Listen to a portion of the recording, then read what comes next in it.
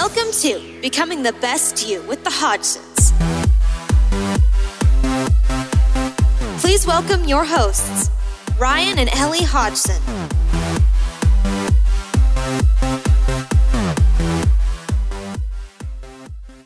Hello and welcome to another episode of Becoming the Best You with the Hodgsons.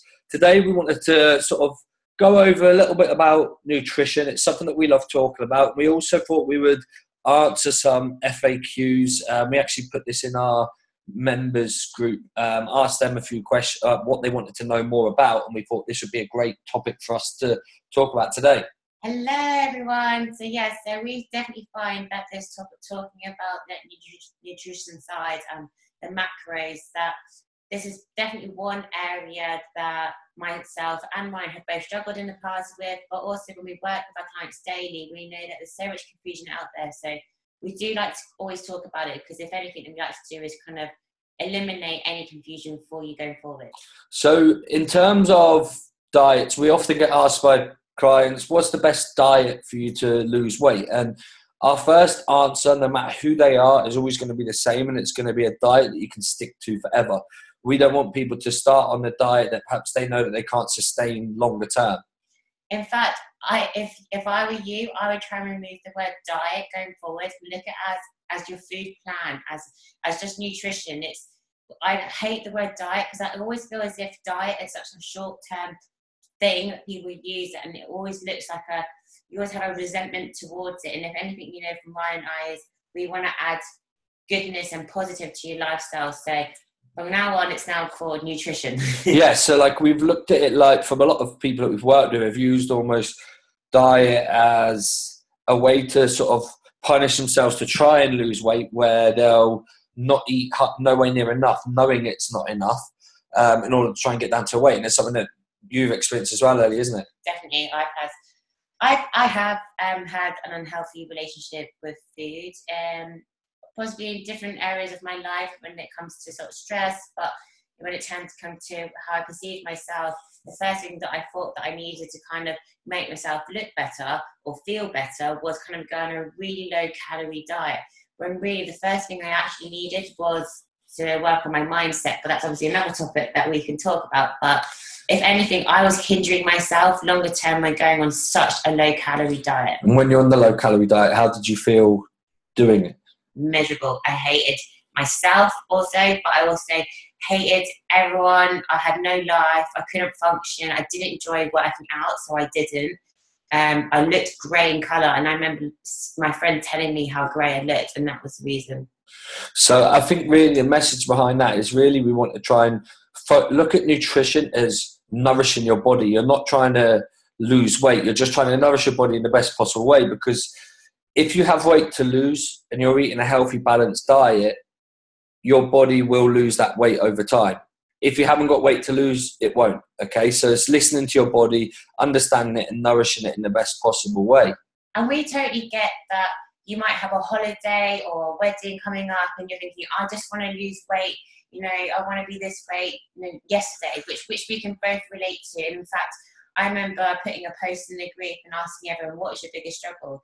And patience was their biggest struggle, because everyone wants results quickly.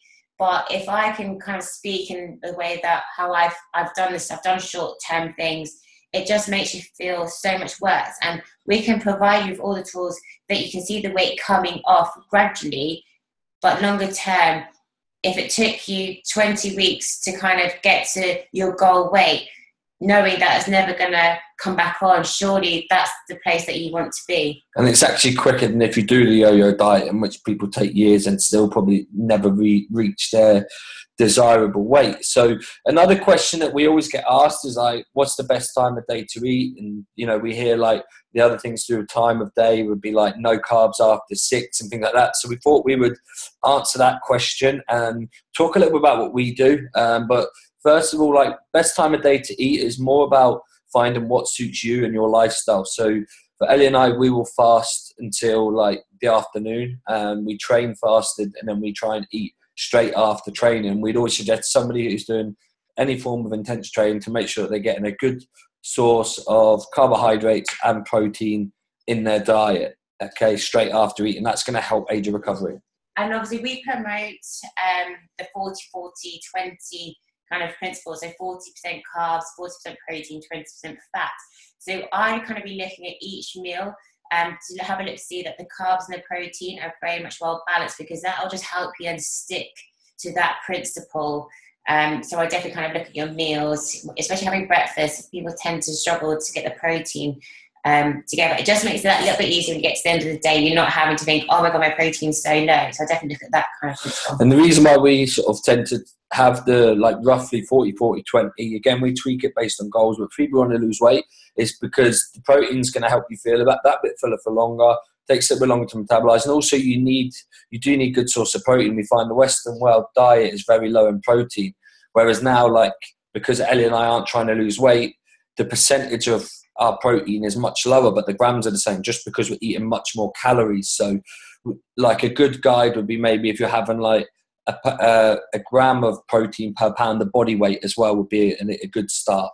And if you find, I don't know if you're working in an office or even at home, and you get like 11s or the mid-afternoon slump, and you're really you need to pick me up, you're craving, you find the energy really low, I would look back at your last meal that you've eaten, and usually what we find is it tends to be that last meal that you ate might be low in protein, which is why you're feeling so low in energy, feeling lethargic. So try and kind of increase your protein in that meal before, and it should hopefully eliminate that lethargicness feeling and also the cravings of sugar.